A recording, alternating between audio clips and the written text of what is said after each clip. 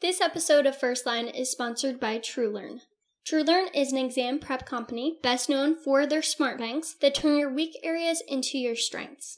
I decided to partner with TrueLearn because it is the only company I trusted for preparation for COMLEX Level 1 and Level 2. Each TrueLearn Smart Bank practice question has detailed answer explanations and succinct bottom lines to get the big learning takeaway. For my listeners taking the USMLE, TrueLearn also has an amazing USMLE Smart Bank. If you are in your third year, TrueLearn also offers Smart Banks for shelf exams and COMAT shelf exams. Go to TrueLearn.com and use one of my special discount codes for up to $35 off your subscription. Special discount codes can be found in the episode description.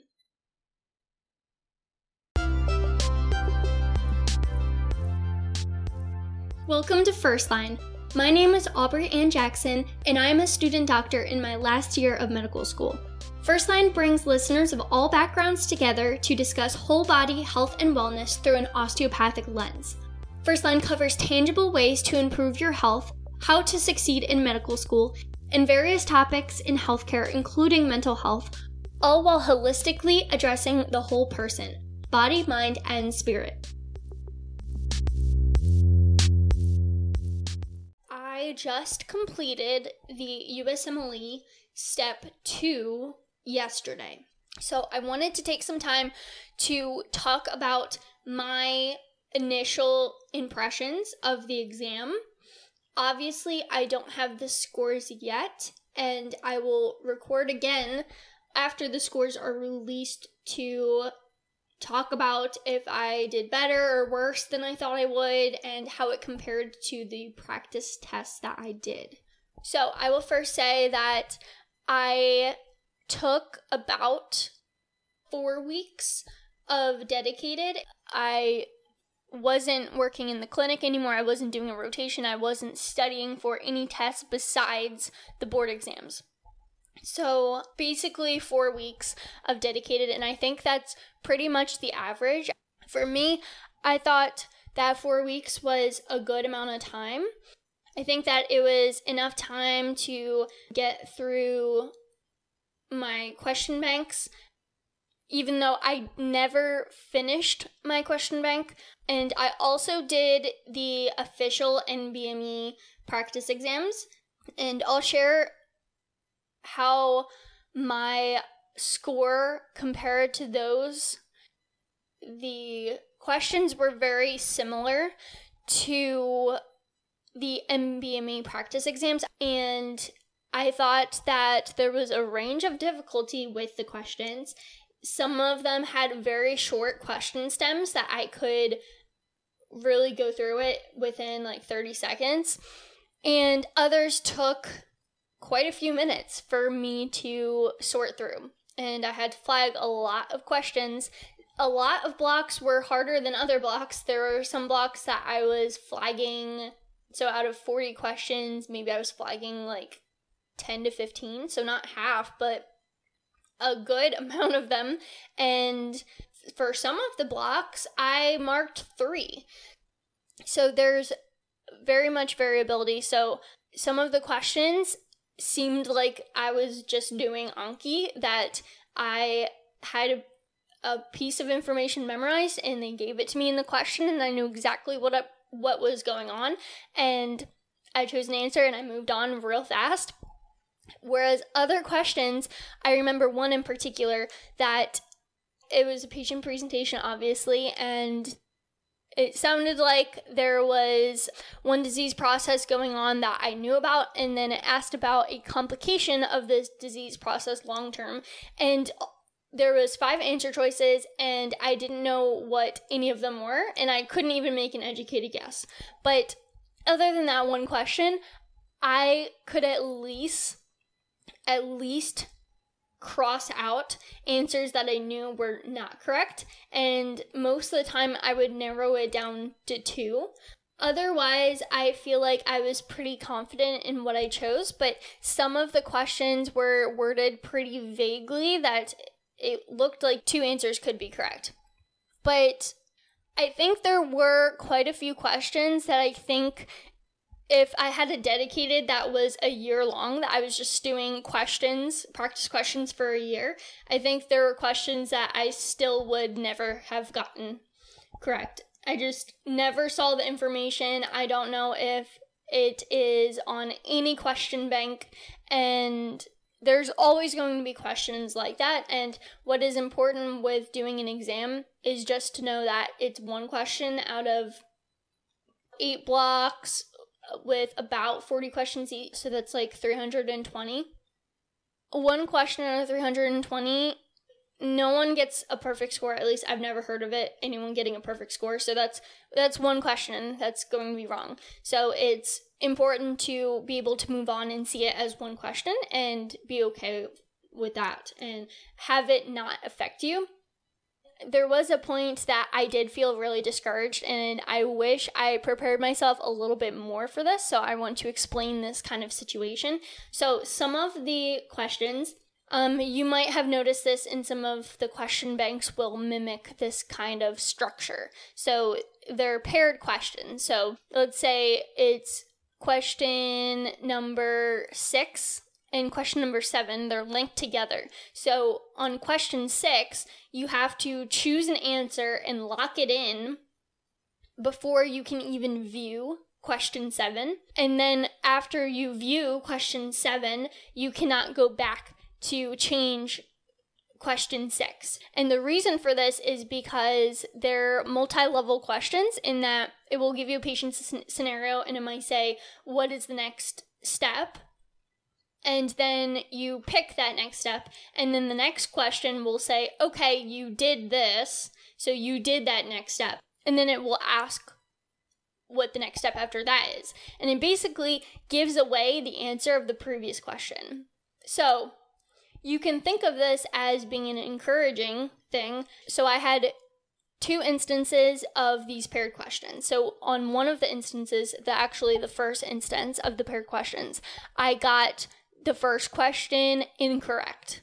You know 100% that you got a question wrong, and that really messes you up, I think. Even though you know, as you're guessing and narrowing down between choices, you know that there's probably a good chance that you're getting a lot of other questions wrong, but this is something that you know for a fact that you got this question wrong. In the moment, I was like, gosh, I should have thought about this for one more second. That was kind of discouraging. I think I got the second question of that right, but I'm like, gosh, I'm probably going to get the second part wrong too. And then as I'm going through difficult questions in the rest of that block, I'm like, gosh, now my block percentage is way low because I have this hard question and I know I already got one of them wrong. So it did kind of mess me up a little bit. And I wish I kind of prepared myself a little bit more for that. So the second instance of this paired question, I got the first one correct. And this had the opposite effect. I was like, yes, I know what's going on. I know things. And I know for a fact that I didn't get 0% on this exam because I got at least one question right. I locked that in. And then for that second part, I'm like, yeah, I'm going to get this right too. And for the rest of the block, I was like, yes, this is going to be a really solid block. So just be aware that these questions exist and you're going to know if you're getting questions right or wrong to an extent. Those were only 2 questions that I knew, like, okay, I didn't get 0% on the USMLE and I also didn't get 100% on the USMLE. And I will say that what else kind of surprised me, so a lot of people stress over the drug ad questions.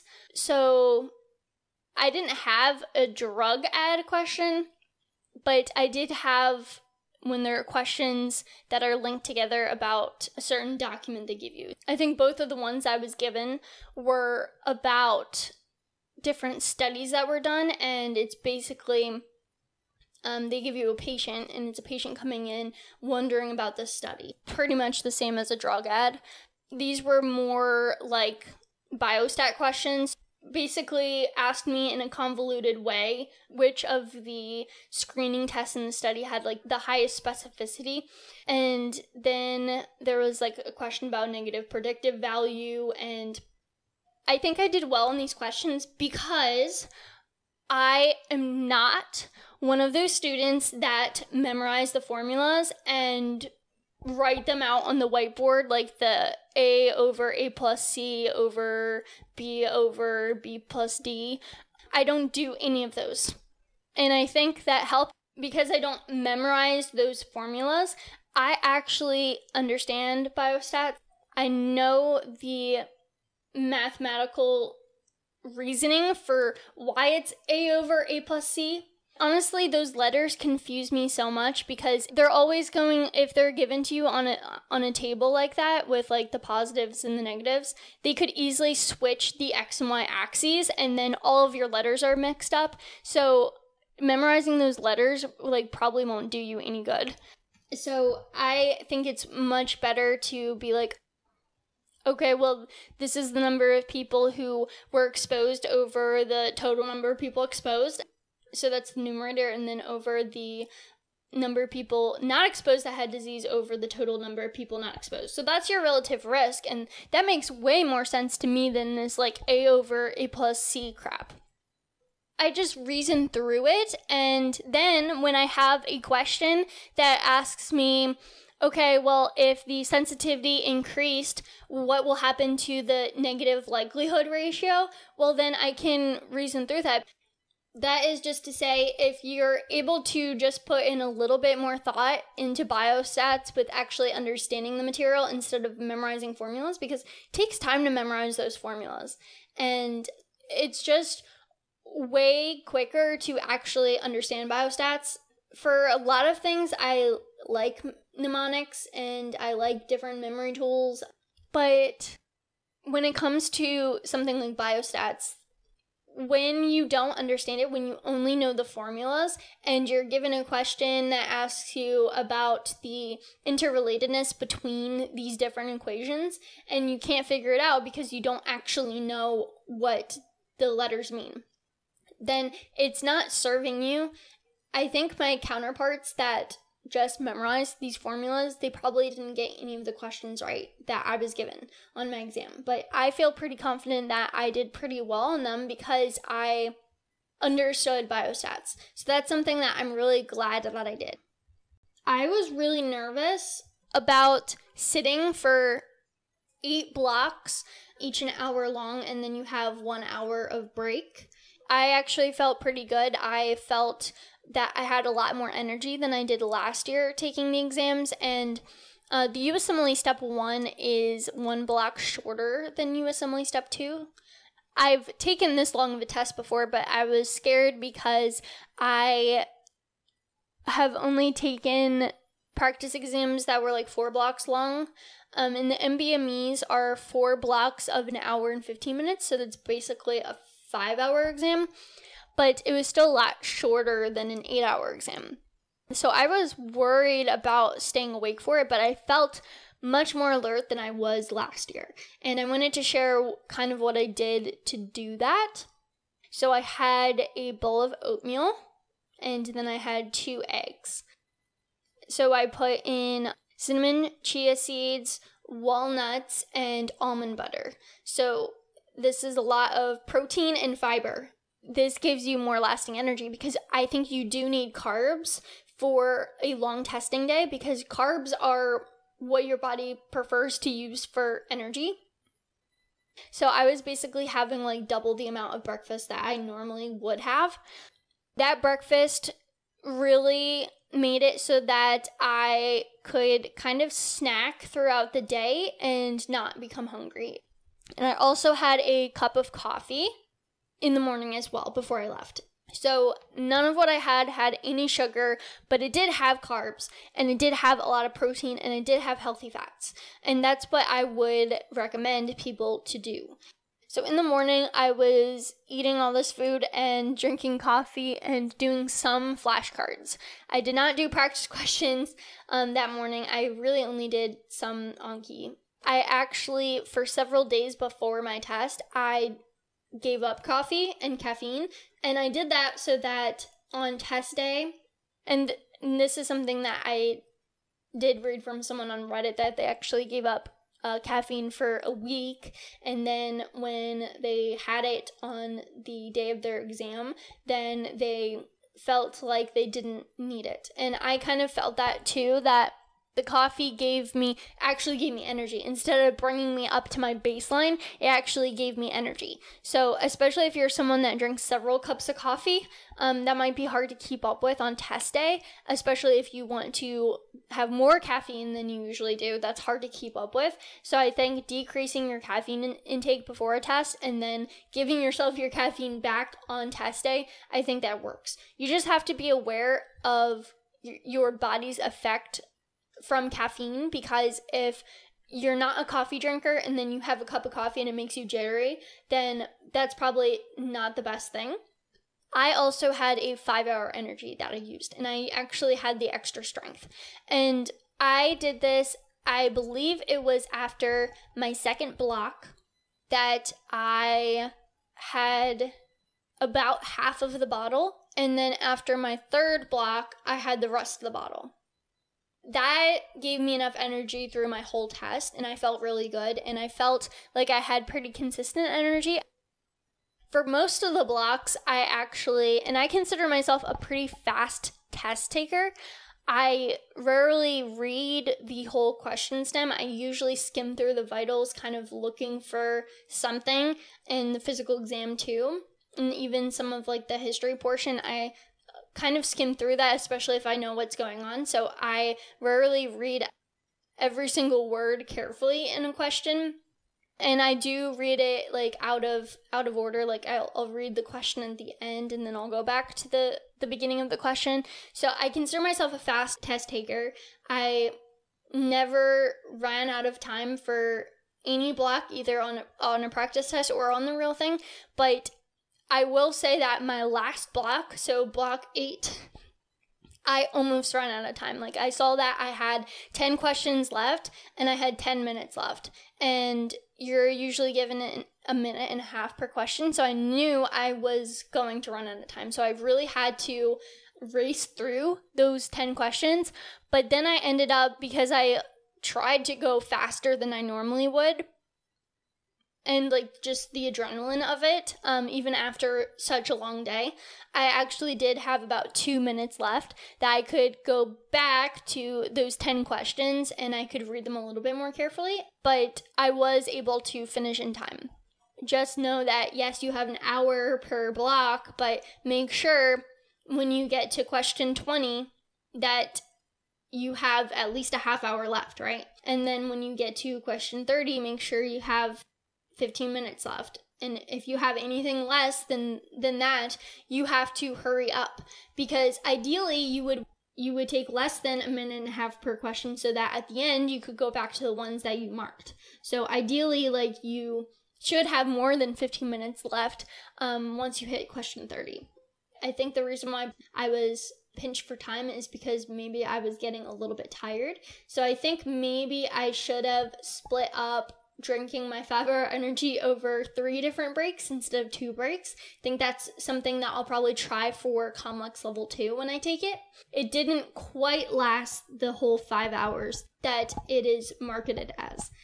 If you are someone that needs caffeine, I think even if you don't think you'll need it, it's good to at least pack something that is caffeinated, so that if you're like, whoa, that block that I just did, I was falling asleep, I need something, like, then you'll have it on you.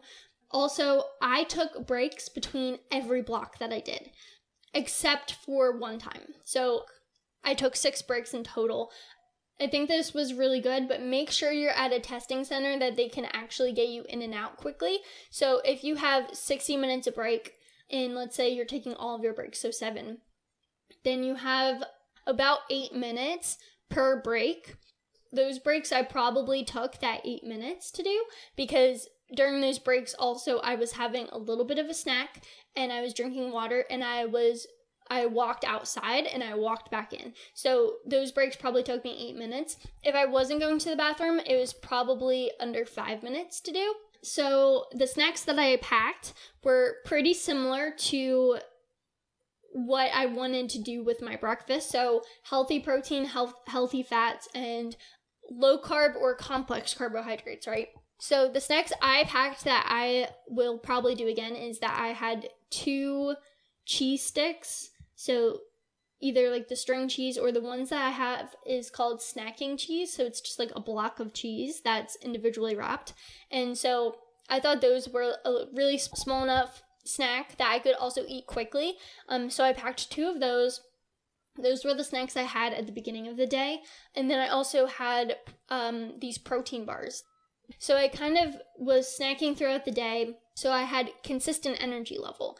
Other snacks I brought were blueberries, so I had some blueberries during some breaks too. And yeah, then I had a big water bottle that I brought, and I had additional water bottles in case I ran out. Another thing I would recommend is to not take your phone in with you and to not bring study materials. Last year, I had this great idea that I brought study materials, and I got to the test center pretty early before I had to be there. So like when I was in my car, I could study a little bit, but I don't think that helped me at all. Nothing I looked at in the 15 minutes before I had to go in helped me with any of the questions. So I think that probably stresses you out more than helps you at all.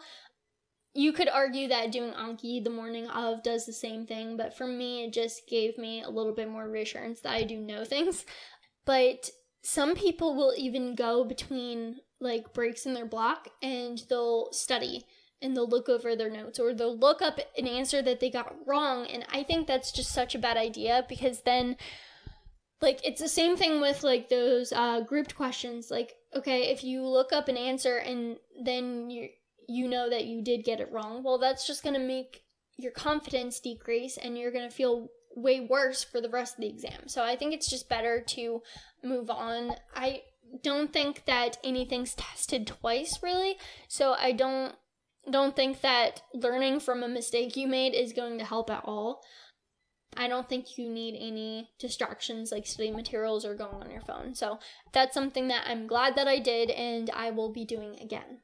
So I think just leading up to the exam, I did try to adjust my sleep schedule so that I wouldn't be completely tired when I woke up on the day of the exam, because I do have to wake up. I think I woke up at like 5:15. So I was already kind of ready by waking up around 6 or 6:30 the few days leading up to it, but I really did want to make sure that I was getting a full 9 hours in the few days before the exam, because I knew that on the night before the exam that I would really struggle to get a full night's sleep, and it might be hard to do that. And I still wanted to be well rested, so I wanted to feel like I didn't need a full 9 hours. So I think I did that fairly well. I don't think I was sleep deprived at all. And then I made sure, like, the days leading up to my exam, that I was exercising for an hour a day, that I was eating well. Then it's just preparing you for success. Oh, I will also mention that the NBME practice exams, there were a few questions that were very similar. Like, they used the same picture, and the answer was the same on one of them that I saw. And there was probably other ones that maybe I didn't notice as much. But so it definitely helps to do those, because they might give you a free answer on the exam. And yeah, I will record again at a later time to talk about how I did. Hello again. I am now recording this after I got my USMLE Step 2 score back. I was very happy with my score.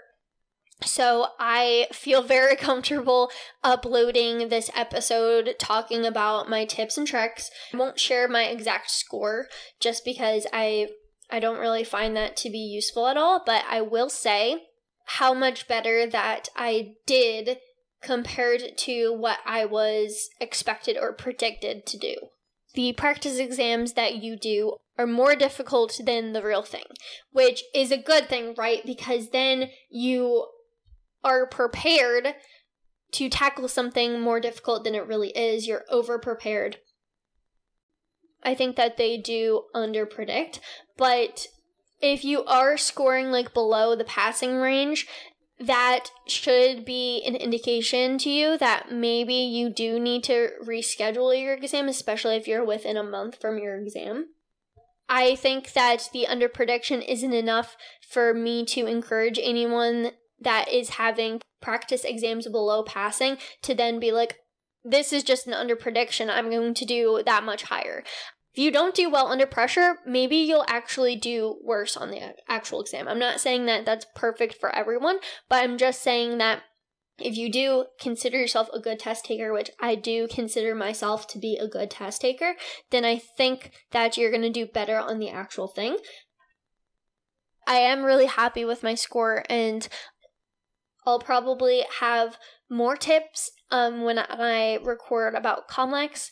Even if you're not taking COMLEX, I think that would be a good episode to listen to, because I might share a few more tips that is applicable to any board exam, not just with COMLEX.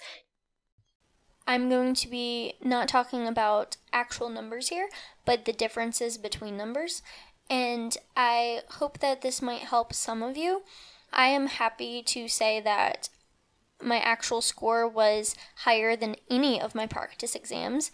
And I think we're taught to believe that our actual exam is going to be like an average of all of our practice exams. And I'm sure that is true for some people, but it's not true for everyone.